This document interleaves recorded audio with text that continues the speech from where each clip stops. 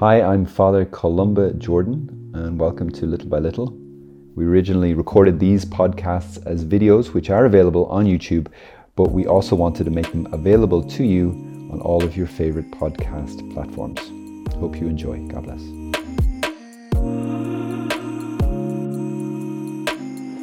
So today I wanted to talk to you about maybe your favorite topic, or maybe your least favorite topic. It's love. There's sort of two levels, two types of love typically that humans do, that we're good at or capable of. So the first type of love that we're capable of is, you might call it emotional love. So it's a feeling, it's emotion. Sometimes it's called a passion. We share this with animals. So yes, your puppy does love you, but just with this type of love. We experience this emotion, this emotional love, whenever we see something or encounter something and experience it as good. That's it.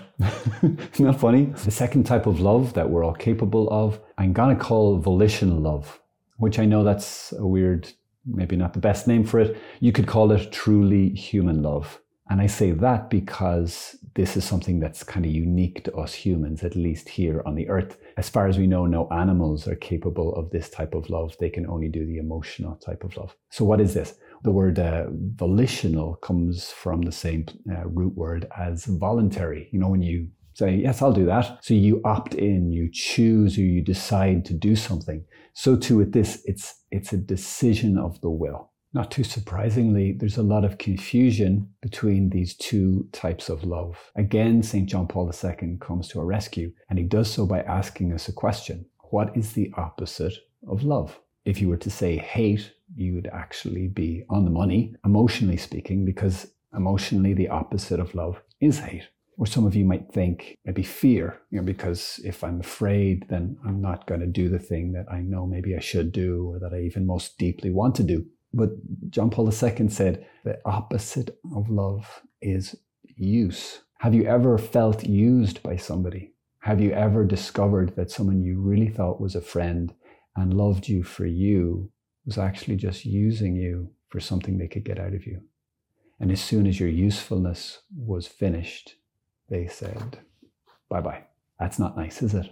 And I think that experience, which is a universal experience, kind of says, okay, John Paul II knew a thing or two about what love really is, this truly human love. And this brings us to the nub, to the heart of the difference between these two loves and how we maybe need to move forward in loving. If we only act out of emotional love towards people, we will end up using them. Whereas if we engage with this volitional love and this truly human love, that's the only way that we can really enter into the depth of what human relationships are supposed to be and the types of relationships that I think all of us really want.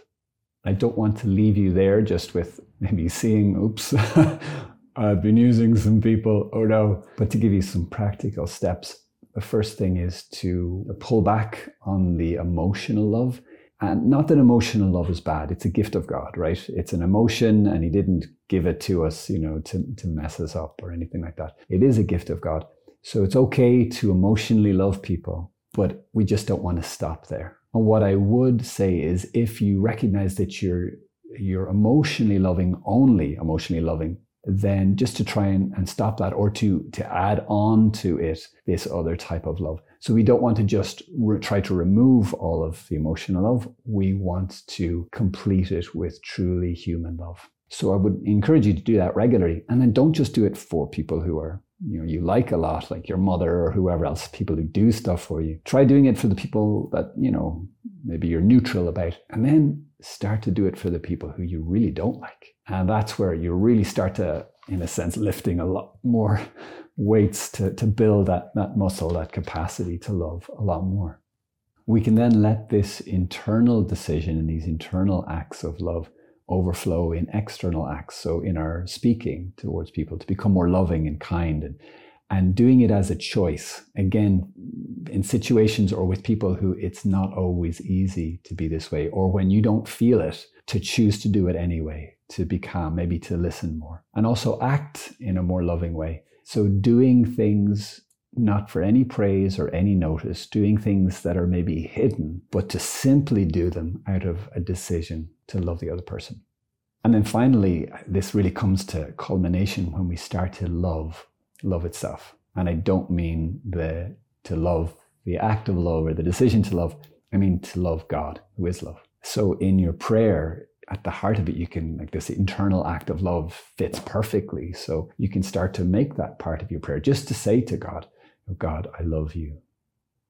Jesus, I really love you. And then think of reasons why you love him.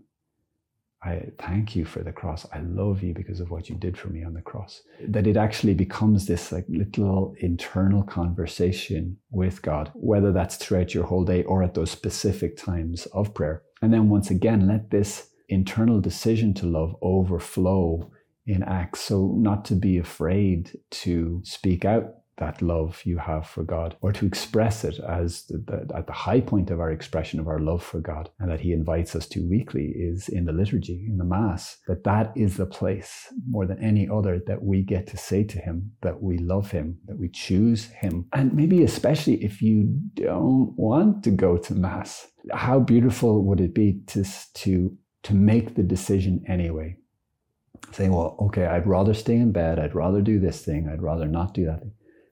Because I love you, God, I'm going to go. That this is going to be the way. And that I'm going to begin to say, God, I do love you. I want more of you in my life. And what you will find is that your love for him will grow. Your love for him in the Mass will grow. And you will start to experience his love for you more and more powerfully. So I hope those thoughts are helpful. God bless you. And I pray that your love life, your capacity to love will greatly grow and increase. God bless you guys.